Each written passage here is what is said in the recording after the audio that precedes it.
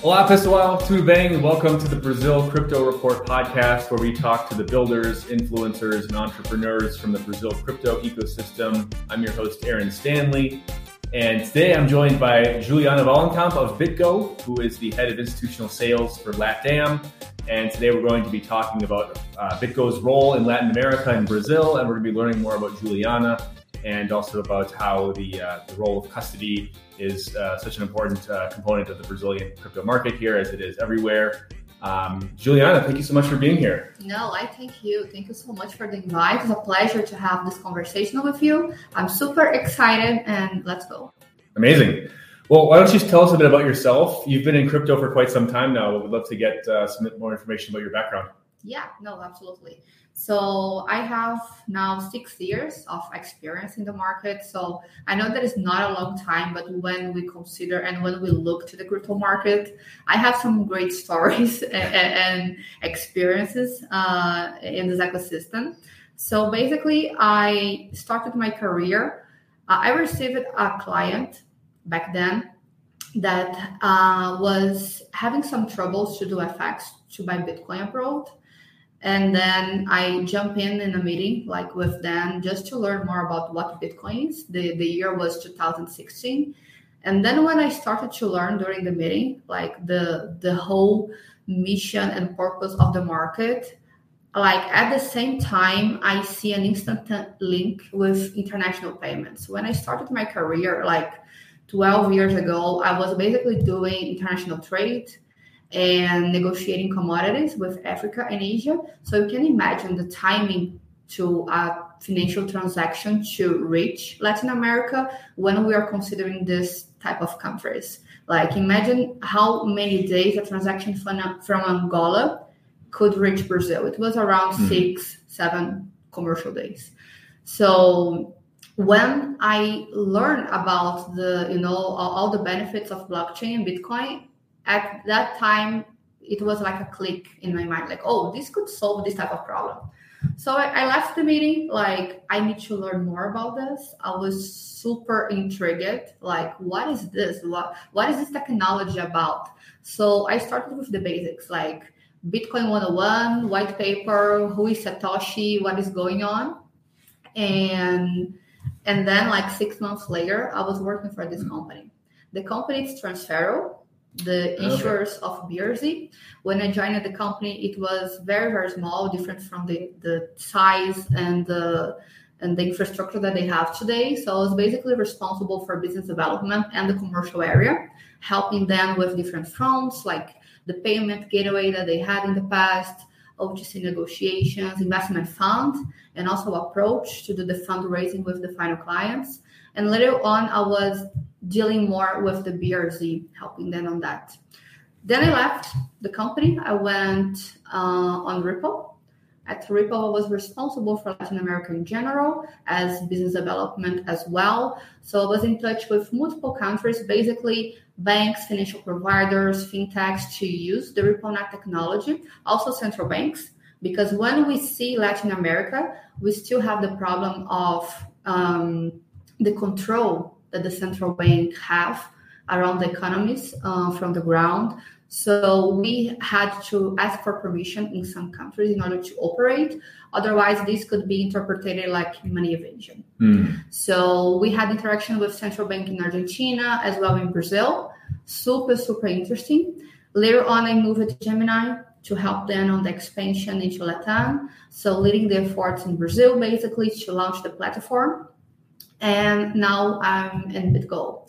So super, super excited with the momentum that we have right now in the country, not only Latin America for sure, but globally speaking, but especially in Brazil, we have this movement that it's happening with regulator. We will discuss more about that, but I think it's a great time to work in crypto. I'm super motivated with the ecosystem. I have strong beliefs in the technology, in the industry. So that's a little bit about me. That's great. I love your experience and your background because it has you've covered, you've been in the payment side of things, you've been kind of the business development side of things, now you're on the custody side.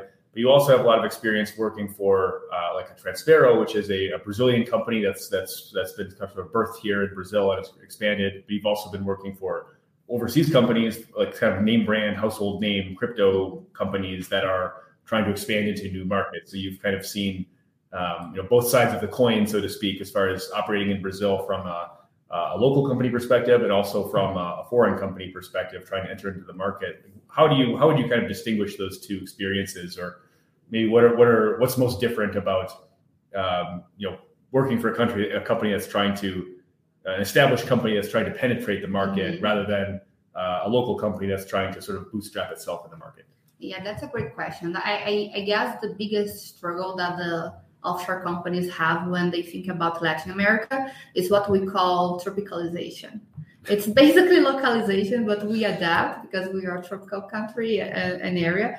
But basically, it's to truly understand the nuances, the different nuances of cultural aspects. Language can be a barrier as well, and the way that companies here make business. So when we're talking about this intersection between developed countries and super development countries, we have big difference as well in crypto industry. So this is a big I would say challenge that the companies usually face, because also when we think about Latin America, okay, we have only Brazil who speaks Portuguese, we have several countries who speak Spanish, but even between themselves it's very, very different. We need to consider the political aspects, social, economic. So it's several different, how can I say, problems and also opportunities that sometimes a company who is based in US don't take into consideration. Right. And this is an issue that I think you find in any industry you respect. Yeah. It's not just crypto, right? It's foreign companies have for years been having, their share of problems trying to enter into the Brazilian market, whether you're software, whether you're manufacturing, whether you're crypto, whatever. Brazil kind of has its own sort of unique set of problems and cultural nuances, I guess, or kind of, barriers to entry and that type of thing. I think you see a lot of those same hurdles in crypto, like the ones you've just been talking about. So it's interesting to kind of get your perspective, having been on both sides of that. We'd love to talk a bit more about Bitgo specifically. And I think most people in crypto know about Bitgo. It's been around for a while, probably about 10 years at this point. It's kind of a household name, that either they've seen Mike Belshie speak somewhere, or they know him or whatever. But maybe talk a bit more about what Bitgo does. I think the important thing to know about Bitgo is it's not just a custodian, right? That's kind of the main service, but there's a lot of other services that Bitgo offers. So we'd love to kind of get an idea of what does Bitgo do, and what's kind of the focus of your what's your focus as you're looking to expand the business here in Latin America? No, absolutely. So as you said, Bitgo has 10 years in the market already. And the company was founded by Mike Belsh, who is also the owner, the creator of the multisig wallet protocol that we use right now for cold wallets. So basically, I like to tell a story about custody when I explain about Bitgo. So 10 years ago, I used to call it custody 1.0, because we were simply a company to do safekeeping of tokens and coins. That's it. Mike Belsh used to be an investor back then, so he saw this lack of players in the market to serve institutional stakeholders, and that could bring actually security besides infrastructure. So this was the main purpose of the company since day zero. We used to say that the company was structured on trust and also to deliver trust to final clients. Right. So our approach was always institutional markets. So we serve clients like banks, financial institutions, hedge funds, asset managers, family office, as well as crypto providers like exchanges, lending companies, etc., etc. Basically, we are the intersection between the builders, the crypto ones, and the traditional sector. We are this bridge between the two worlds. And the good thing actually is that we as infrastructure providers, we can serve solutions basically from one point to another in a very seamless way. So 10 years ago, we were the safekeeping company, as I told you. Then we evolved for the custody 2.0. So we started to see in the market a need for more transparency, to be regulated, because again, we were serving basically regulated companies. So when a bank is looking for a provider, it's like 100% sure or almost 100% sure that they are looking for a regulated company as well to serve them, because they have compliance protocols, QICs, etc. So we become a trust company. So we were one of the first companies to truly become a crypto custodian, fully regulated. So right now we are regulated in 4 different jurisdictions, being South Dakota, New York, Germany, and also Switzerland. And there's a big difference when we are talking about a regulated custodian, because when we, and the SEC in US just released like some new announcements about that as well. When we are talking about a regulated custodian, we are talking basically about 3 different aspects. The first one is the fiduciary responsibility. So we have the responsibility under the client's assets that are, that we have the custody on. So with that, we need to take a better look into which are our security protocols, what are the points that we need to take more attention on to avoid hackers or, leak of information, even from inside. The second one is the segregation of assets.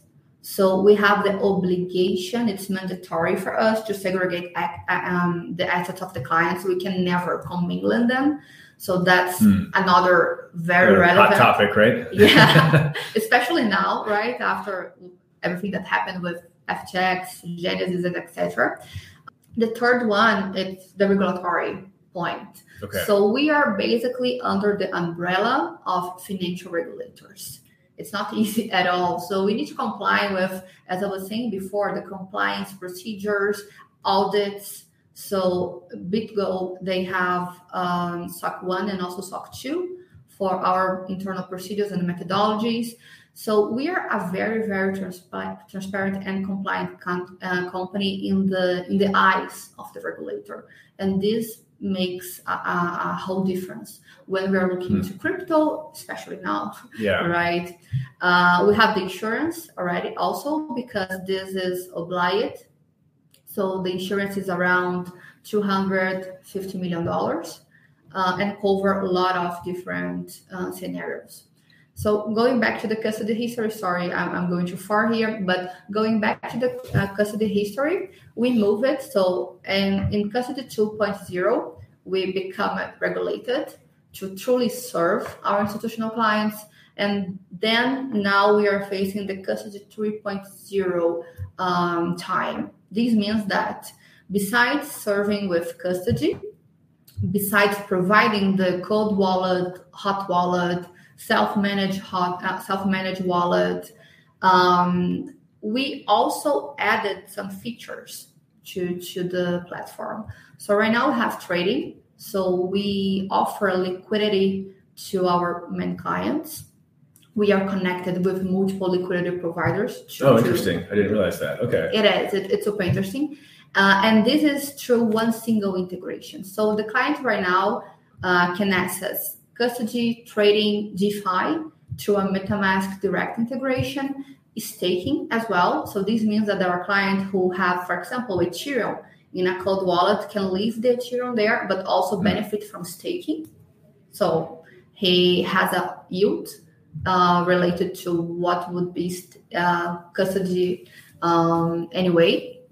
And we are also serving tokenization. So tokenization projects, for example, a company wants to launch a new reward program or a new coin related to their business. So we are also able to help with mint, burn, custody, etc. Got it. That was one of the questions I was going to ask was, to what extent is the custody services you're providing like just to your kind of bread and butter crypto coins and ERC20 tokens, that type of thing, vis-a-vis maybe maybe my tokenized an NFT that represents my house, or other type of tokenized asset, or like a loyalty point that we've had, like Nubank and Mercado Libre here in Brazil have these tokenized loyalty programs. There's a whole host of other kind of tokenized asset questions, or there's a whole bunch of these kind of things in development right now. And I think one of the big concerns that people have about these things is, well, if I lose the key to if my house is like represented in the form of an NFT, and I lose the key to my wallet, then how do I prove that I own this house, right? So the custody question becomes a lot more important for these types of assets, right? I think, and so that's kind of in your roadmap as well. Then is providing this type of custody solution for not just like Bitcoin and Ethereum, but any type of blockchain-based asset. Is that a correct analysis? That's it. Actually, right now we have more than 800 tokens connected to our infrastructure. We are always adding new protocols, new projects. Actually, it's under demand. We are seeing the trends in the market, but also if a client has a specific token that wants to do the custody with us, it's a very straightforward process. Just submit a form. We analyze internally, QIC, who is the back of the project, what is the point of the project, and we can integrate very, very easily. So you're right. Like, besides the very traditional assets that we have in the market, we're also able to provide infrastructure to different types of tokens, projects, and also NFTs. Right. Okay. So all the above. So basically, any type of digital asset that you might have, that you might like dream of creating someday, Bitgo has capability of custody all that stuff. Essentially, that's kind of the takeaway. And then there's all these other. So that's the bread and butter. That's the core business model. And then there's all these other things on top. There's like liquidity provision. There's access to DeFi via MetaMask integrations, and access to to yield generation opportunities and things of that nature. And I want to talk about one of my favorites, wrapped Bitcoin. I was an early wrapped Bitcoin adopter user in like 2019 or 2020, whenever it first came out. But Bitgo is the largest issuer and custodian of wrapped Bitcoins. And I guess what's the state of like the wrapped Bitcoin universe right now? Is this something that you're seeing clients? Is this something that people are kind of, is there still a lot of activity in this market, or is this the type of thing where, I personally kind of stopped using it because I just became a bit afraid of some of these like bridge hacks and things. And so as these risks became a bit more apparent, I was like, well, maybe I shouldn't, if it's wrapped, maybe it's not actually Bitcoin if it's wrapped on another chain and there's no guarantee I can get it out. So I've taken a bit more of a conservative approach on using some of these things, but would love to hear a bit more about like these types of products, and because I found it's an incredibly valuable like innovation to be able to take your Bitcoin and be able to use it on other chains and different opportunities. So would love to hear a bit more about how that particular line of business is progressing, and if but yeah. Yeah, no, absolutely. So the point that you mentioned about the hacking, it's actually very, very low. So because the custody, it's with us. And again, we have these strong procedures on security, and everything is like stored offline. So the risk is absolutely zero. Bitgo was never hacked. So this is a great point also to highlight. But we are definitely working with some new, approaches for Rapid Bitcoin. We can announce very, very shortly. For now, unfortunately, I cannot disclose more details about that, but we are also seeing the development of the crypto market in general, and new verticals that are starting to gain more traction, and some new use cases as well. And we are always adapting our infrastructure to what is becoming the next trend. So very soon we'll have more to disclose about Rapid Bitcoin, but we have some very interesting cases that we are starting to, as I said, develop more with the market and have more traction from the ground. And then of this suite of services that we've been discussing, what are you seeing the most demand for in the LATAM region, in Brazil specifically? Is it really is it really just kind of the custody use case? Is there a lot of interest in some of these other value added services on top of that? And maybe how does the demand for these services maybe measure up against maybe other regions that might be a bit more like developed, have a bit more developed crypto markets and ecosystems? Yeah, so definitely custody. It's one of our strengths and the biggest demand from the ground. Especially now with the new crypto bill, we are expecting that custody will be one of the main pillars of what will be the next guidelines of companies to truly operate in the country. Following the FCC recently, they also said that, for example, exchanges are not regulated companies, regulated and custodians actually, and we are. And we have been in this market for a long time. We have background, we have expertise, we have the infrastructure and the security to be able to serve the market in a proper way. We envision that this will grow a lot. This will keep growing actually. And especially in Brazil with the new bill, we are looking to the market and connected to multiple players. And the majority of them are now very, very concerned about custody, especially after what happened with FTX. So we will keep doing our bread and butter for sure. A new product that is gaining a lot of traction as well is what we call Bitgo Network. And this is very, very interesting. So let me explain you a little bit more about that. Basically, Bitgo Network will enable our clients from Cold Wallet to connect directly to our exchange partners without the need to withdraw the funds from the Cold Wallet to trade in the order books of the exchange. So imagine that you are an asset manager and you have like a strategy of high frequency. So your daily routine is to trade based on arbitrage strategies, or I don't know what the type of the operations, for example, futures, hedge, etc. So imagine that you want to rely on the robust infrastructure of Bitgo for custody, but you also want to access the order book, the density of the order book of the exchanges. And right now you can, but you need to ask for the trust to withdraw. This can take some time. Asset managers, they don't have time to lose, right? Because you can lose on every penny that the market evolve. So basically this product, it's a settlement APIs between Bitgo wallet and the exchange partner wallet.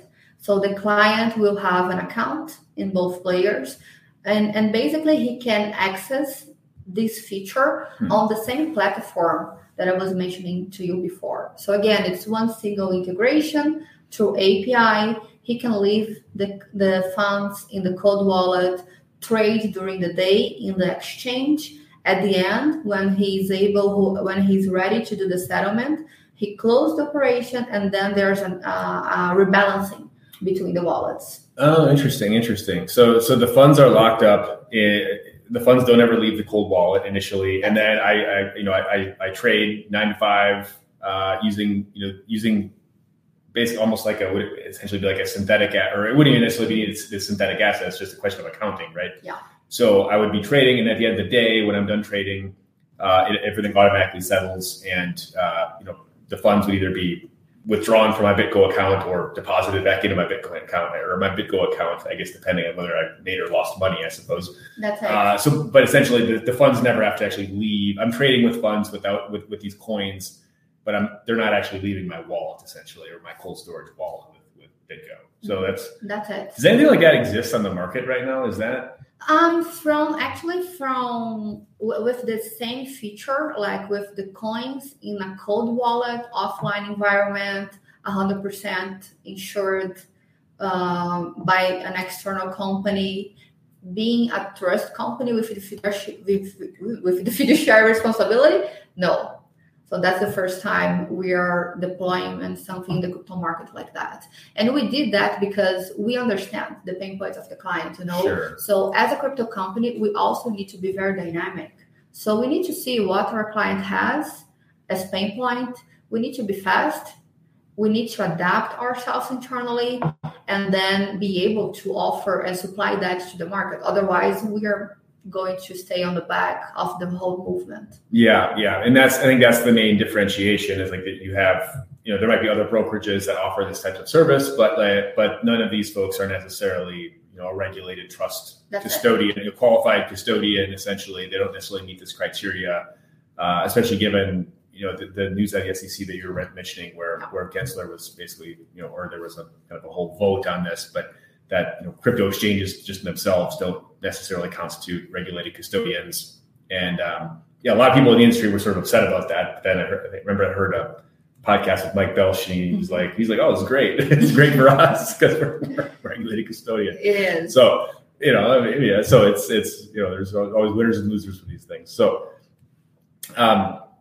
wanted to ask a bit more along the lines of just kind of the dynamics that you're seeing here in the ground in Brazil. I think there's both things on the regulatory front, and I realize you're not maybe necessarily a policy person, but it's something you're engaged in.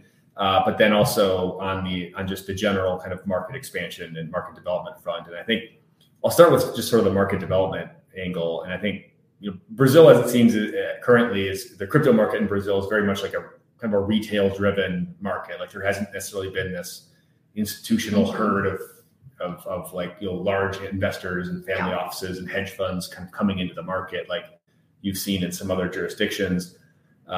So I assume that your primary clients here are more kind of exchanges or asset managers, and that those are your kind of your target clients at the moment. But would be really interested to get your sense as to some of these kind of larger institutional whether like hedge funds or family office type clients, your kind of institutional herd type investors that people in crypto have been talking about for years, right? Like they're, but would love to kind of get your thoughts on what are you seeing on the ground as far as from this demographic of people of investors. How are these people viewing the market right now, just given kind of the current state of things in Brazil specifically? No, absolutely. And Brazil is a very, interesting country right now because for some years ago, you were completely right. I mean, the main products that were offered to retail was basically exchange products. So it was buy, sell, and hold of crypto assets. Then we had like the ETFs. We had one or another like tokenization, like what Mercado Bitcoin did with the precatórios in the back, like some years ago. But then, like for a long time, it was only the same type of offerings, And the thing is, with the development of the market, with the development of the talks about the regulatory ecosystem in Brazil, things are starting to become more interesting, like day after day. So right now we have many financial services being tokenized, even by traditional banks. So these guys that you just mentioned, like big banks, they are also doing their work, like tokenizing financial traditional assets. And this, in my point of view, is just the beginning. We also have some new payment solutions, lending solutions starting to be more like normal, more more present in our day. But going back to the financial advisors, asset managers, and family office, you're right. Like in for a long time, they had some kind of allergy for this topic because basically they don't know nothing about it. And it's not something to blame them. On the contrary, imagine that their bread and butter for a long time is to invest in traditional assets, shares, companies, bonds, etc. And from nowhere, people start to talk about Bitcoin. And no one actually knows what Bitcoin is because it's a very complex market full of technological nuances. Right. Even for us, like sometimes to access a DeFi protocol can be tricky. It's not so easy, It's not something that you plug, play, and go. Right. So I see like an appetite from these clients to enter crypto. I feel that they still lack information and a strategy around that. For some of the new ones, I'm seeing a lot of new asset managers being built for crypto strategies. Okay. So this is also interesting to see. We have more ETFs right now with PR Capital and also hashtags. They were the leaders in the market in that front.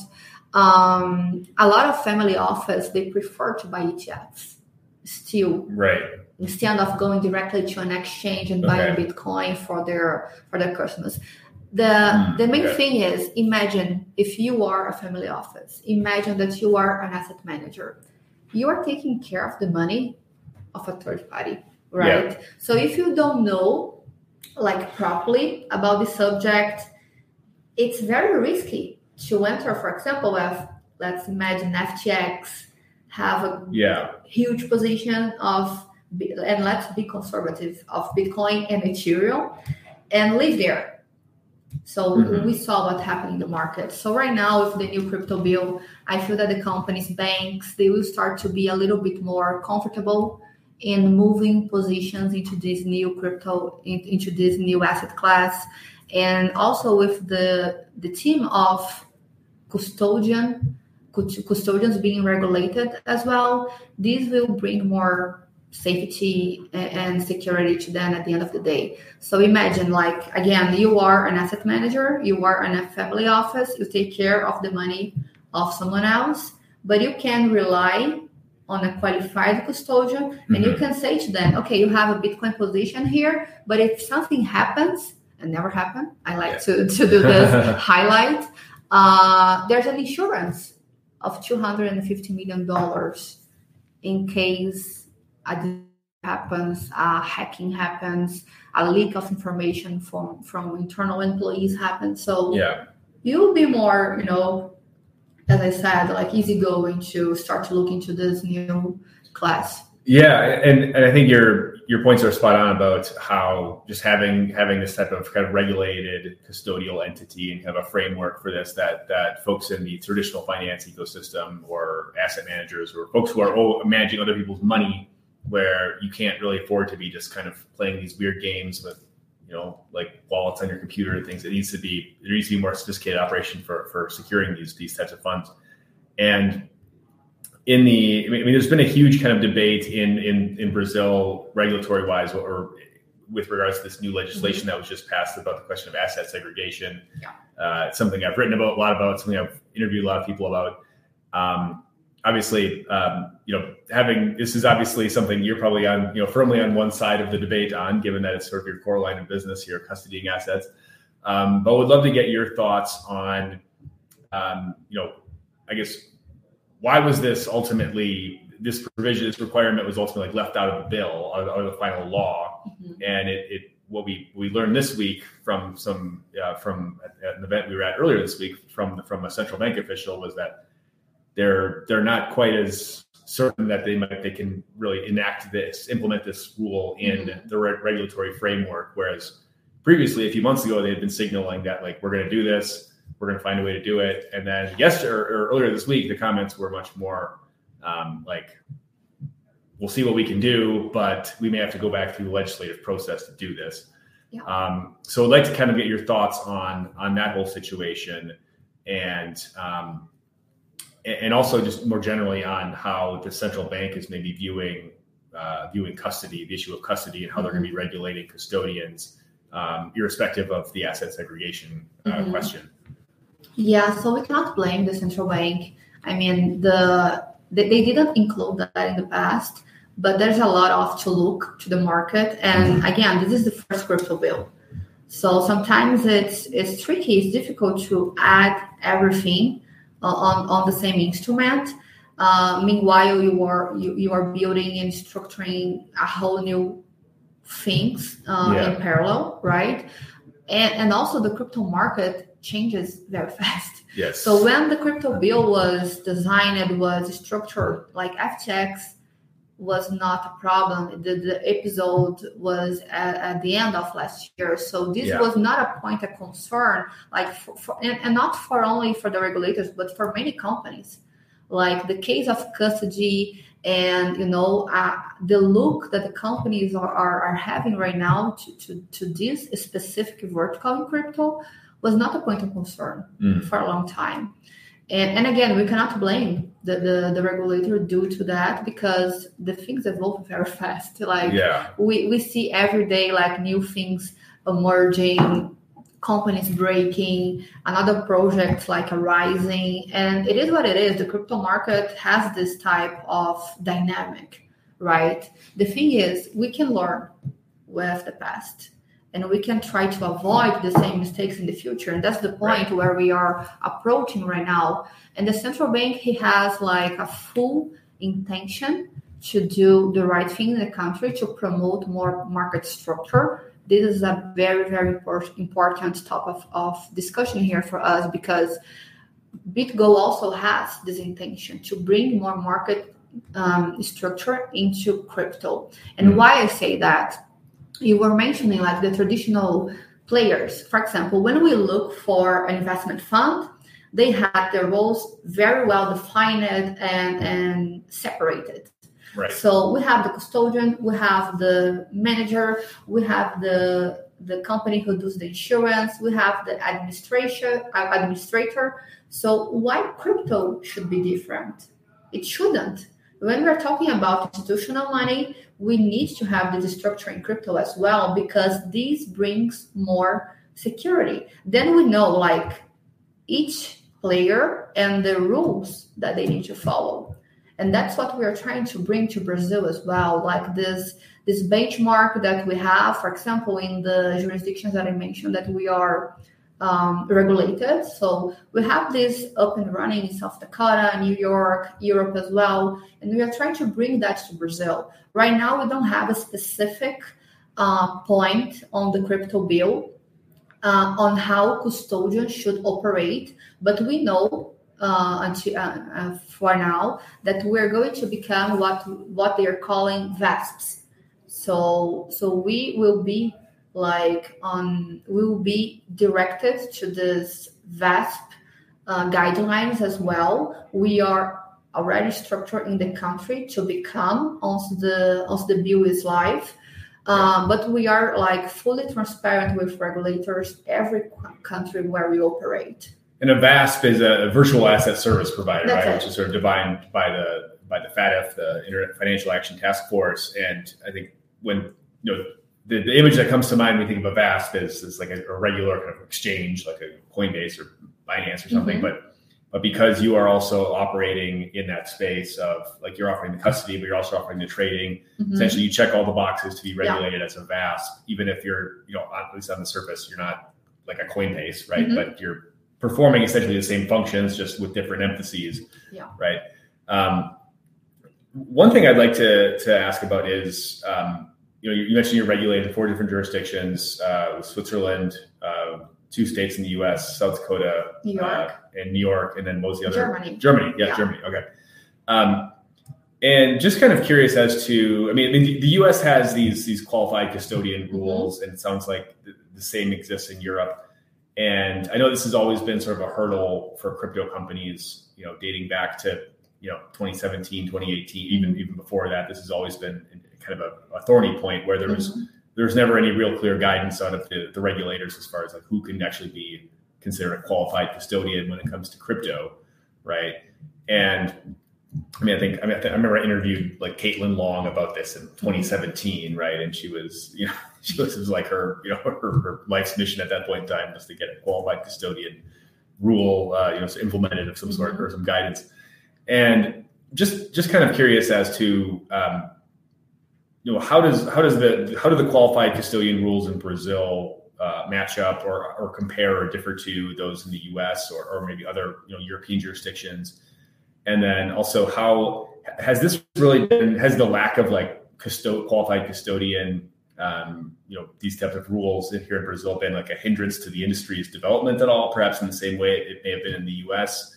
It feels like this is sort of a retrospective question here, given that we're kind of at this point where we have some more guidance now on these things than we did before. But just kind of wondering if Brazil's had some of these same issues that we saw in the U.S. around just kind of a lack of guidance on this area. And particularly in the U.S., you had FINRA, I believe it was, which is kind of the industry like self-regulatory agency, which was also kind of stonewalling and deliberately not, providing guidance on these types of things, presumably at the behest of the SEC. So there was a lot of kind of anxiety, I think, in the industry about like, hey, we're looking for the rules to follow, but like nobody's telling us and nobody's approving us, and all of our applications just end up like just on somebody's desk somewhere and they never get approved or whatever, So, but just kind of curious as to, has Brazil kind of had a similar, some similar pain points?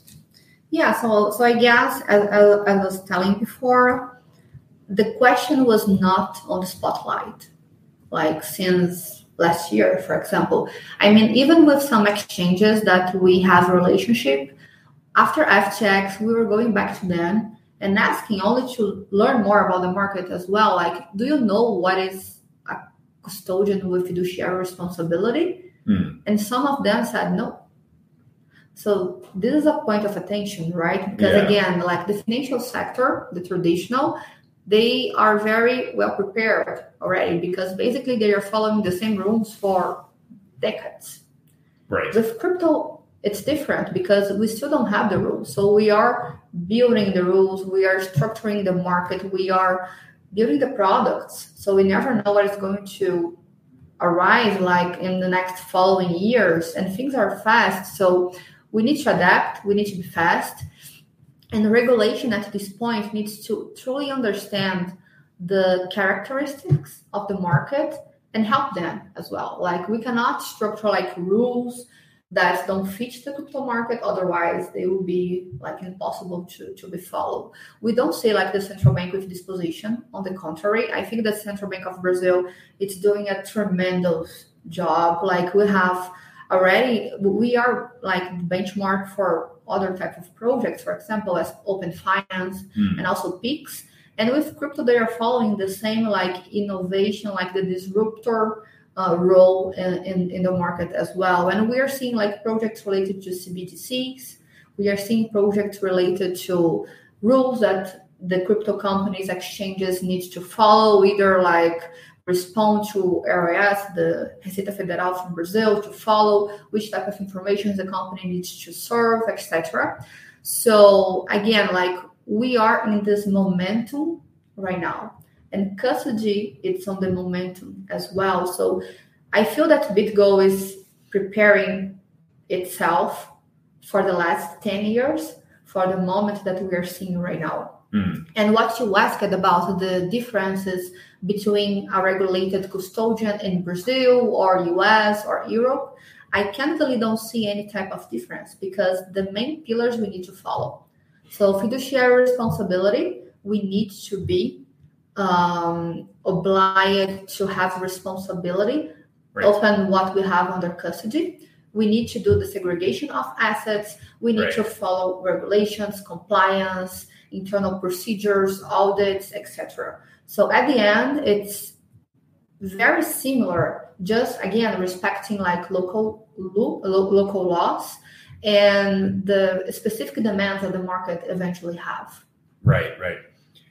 So one other question I had is, and we've kind of answered part of this already, but I just want to ask the question maybe a different way.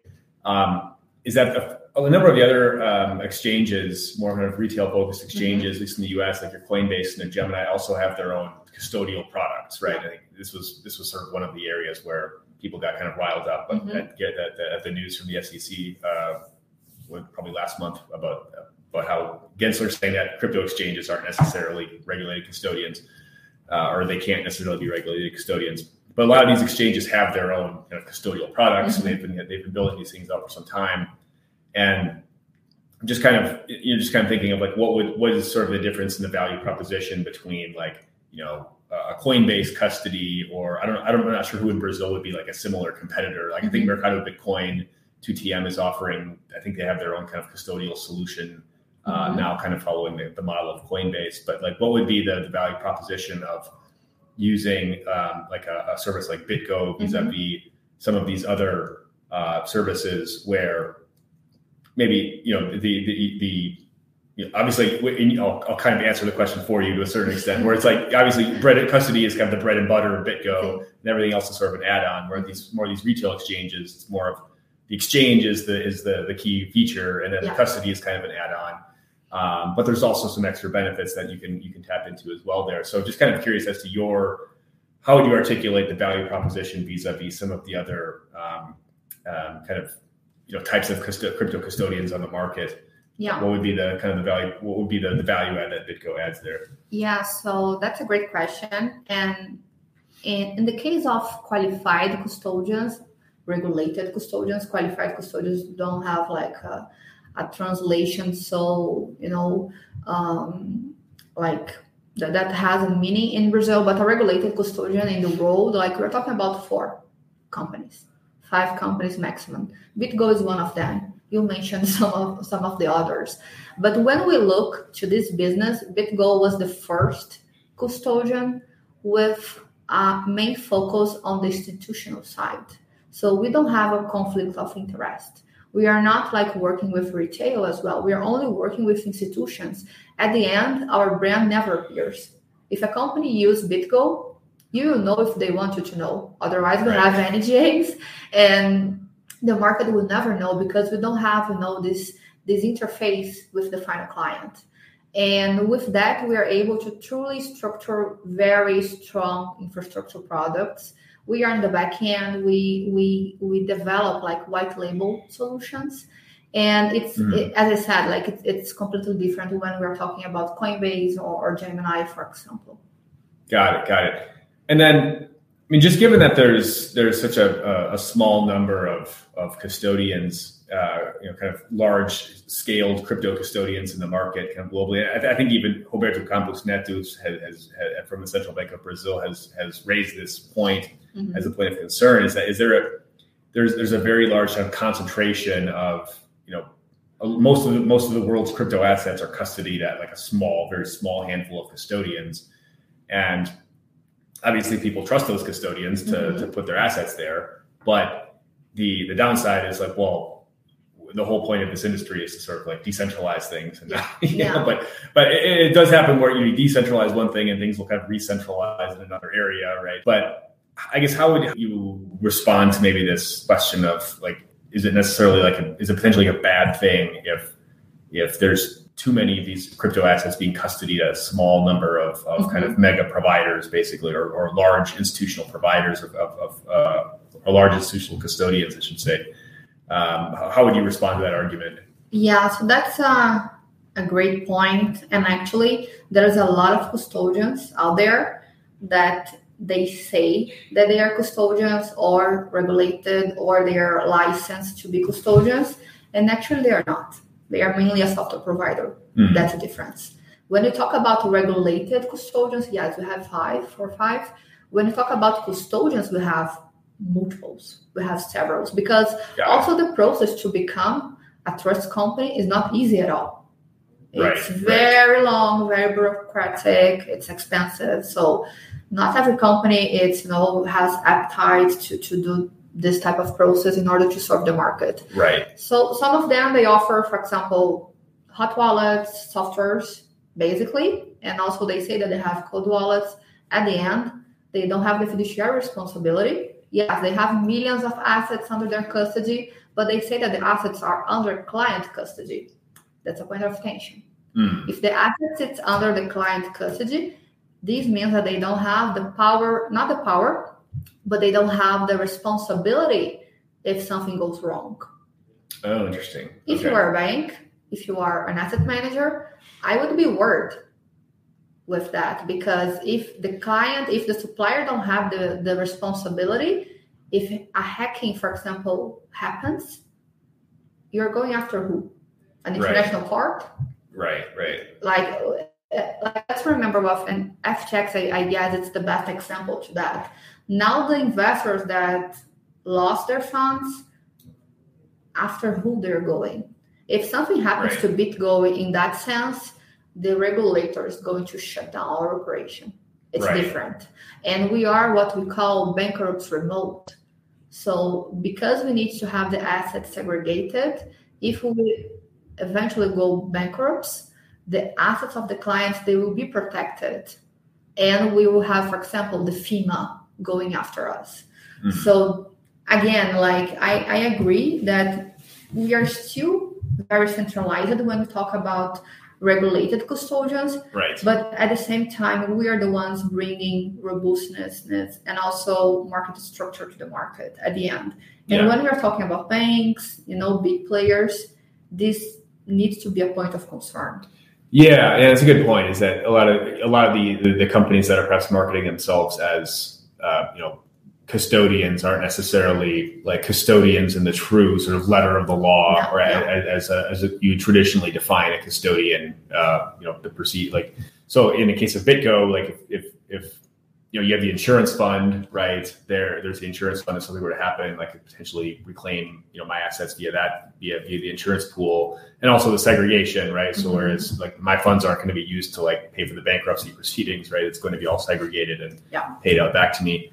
So I think that's an important point to sort of drive home, is that there is like, while there is this concentration, it's also just because we're still early enough in the game where it's so hard to get these. It's so hard to achieve the position that Bitgo's. This has been 10 years in the works, right? It's not, you can't just like open up a company and become a trust company, qualified custodian like overnight. Like there's a lot of barriers to entry here by design, really. So you have a lot of other players that are kind of coming into this. I mean, you have like the Coinbase and Gemini, as we talked about. You've got like Fireblocks and Copper and some of these other that offer pretty similar solutions. I'm not sure if any of those companies would qualify as qualified or like regulated in the same way that Bitgo is. But you have a lot of other there's a lot of competition that's kind of really heating up in this space, and I think there's some new upstart companies that are really coming out with some interesting new ideas on how to do this properly. But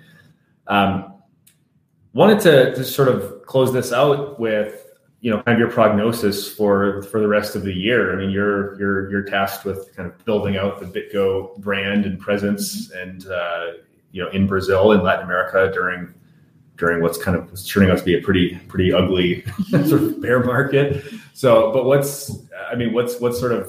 what are your sort of objectives for the next 9 months? Like, what's on your roadmap? No, that's a great question. So I prefer to see this type of bear market crazes as an opportunity for us.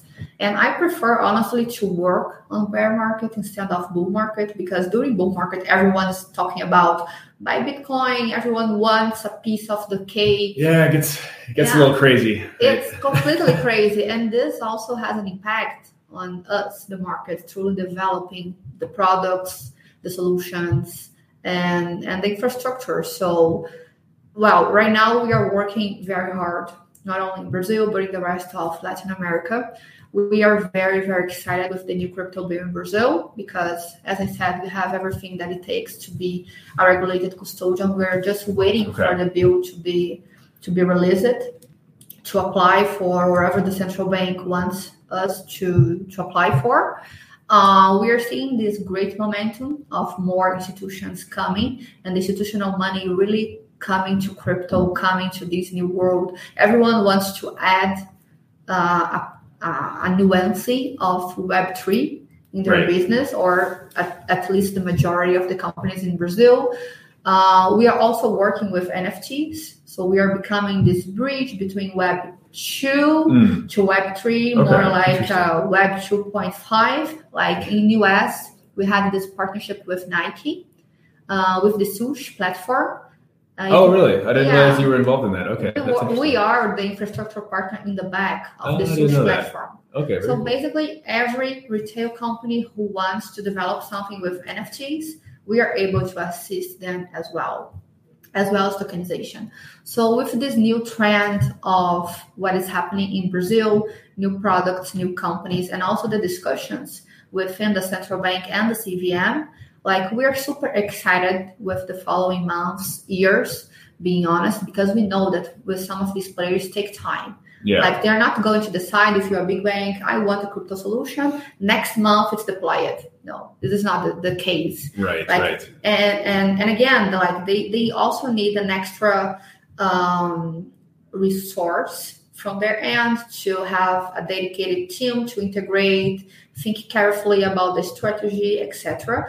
And we are hand by hand with these players in Brazil. Like our main goal is to be the partner where the companies rely to bring infrastructure and security to the market. And we have all these pieces that we discussed on the past minutes that and that put ourselves in this advantageous position to truly be this company and to bring more structure to the country in a high level. Great. Thank you for that. That sounds like an exciting roadmap you've got. You've got your work cut out for you the next few months, but you'll be applying. But basically, you'll be applying for the same, vast license from the central bank that like a Mercado Bitcoin or a Bitso or any other more like a retail focused. It's basically the license basically applies to any type of business that's involved in crypto. Essentially, that's involved in sort of brokering crypto in some capacity, right? So you would be, even though you wouldn't think of Bitgo as like an exchange in the same way as a Mercado Bitcoin or something, but the license is still the same essentially for both companies. Yeah, right? That's true. Actually, Mercado Bitcoin is not a competitor. We have complementary solutions at some times, but in the end, we are in the back. So we are able to serve these companies as well with infrastructure, and we don't have the retail approach. So they are not competitors at all. They are doing an amazing job here in Brazil. They are one of the main leaders that for a long time are developing the retail sector and bringing more mass adoption. So I'm super excited to be on the side of these companies for the new crypto bill. And as I said, we are going to apply for the same license because we have the custody, we have liquidity, trading, etc. But again, we are on the back end. Yeah. So it's a totally different. It's the same license, but kind of a totally different product, essentially. That's it. Or totally different product suite. And just curious as to what does the rest of your team across Latin America look like? So in Brazil, it's only me for now. We have intention to grow the team until the end of the year. We're in the process of that. We also have teams in Mexico. Okay. So we have another director there, and we have associate also helping from the ground. But we are a very lean team at Bitgo. We have operations in EMEA, APAC, and also US. And we started growing like the teams since last year, like commercially. Okay. But we are able to cover all the countries. Amazing. Well, great. Well, thank you so much, Juliana, for your time here today. We're coming up on time here, but we'd love to turn it over to you for any last words. Oh, my last word. So my expectation is for Bitcoin to hit 1 million until the end of the year. Too optimistic? No, I'm just kidding. So I'm super excited with the new bill, the new crypto bill. I'm super excited with Brazil, with Latin America in general. I think that we are the last frontier to truly grow crypto products. I feel that Latin America has like a huge need for this type of innovation, mostly because we are talking about a huge portion of unbanked population that it's tricky here because we have a high level of unbanked, but at the same time, we have a high level of digital adoption. Right. So these people don't have access to bank accounts, but they have Wi-Fi, they have smartphones, they can access internet, but they don't have a bank account. Crypto can come in to solve this problem. And that's why I also decided to jump in like 6 years ago to bring more inclusion, innovation, disruption into the market. So I'm super excited with the new advances that we have in the region. Again, excited with the new crypto bill, excited with new partnerships that we are developing. And again, like anxious to announce to the market. Unfortunately, we cannot, but stay tuned at Bitgo. And soon we are having exciting news. Amazing. And if folks want to find you or want to get in touch with you, learn more, what's the best way to find you? I guess LinkedIn. I'm not so active in Twitter. I should change that because I know that's where the crypto community is. I have an account. I follow many folks, but I don't post a lot. At LinkedIn, it's more easy to find me. We're always posting about new products, new integrations of Bitgo, new solutions, new partnerships. So I guess it's the best place. Great. Well, thank you so much, Juliana, for your time. And thank you for everyone for listening. And we'll see you next time. Thank you so much, Aaron. Bye-bye. Obrigado, everyone, and thanks for listening. Please make sure you subscribe to the Brazil Crypto Report newsletter on Substack if you haven't already. And please do give the show a 5-star rating on your podcast app if you enjoyed this content. We'll be back soon with another great guest.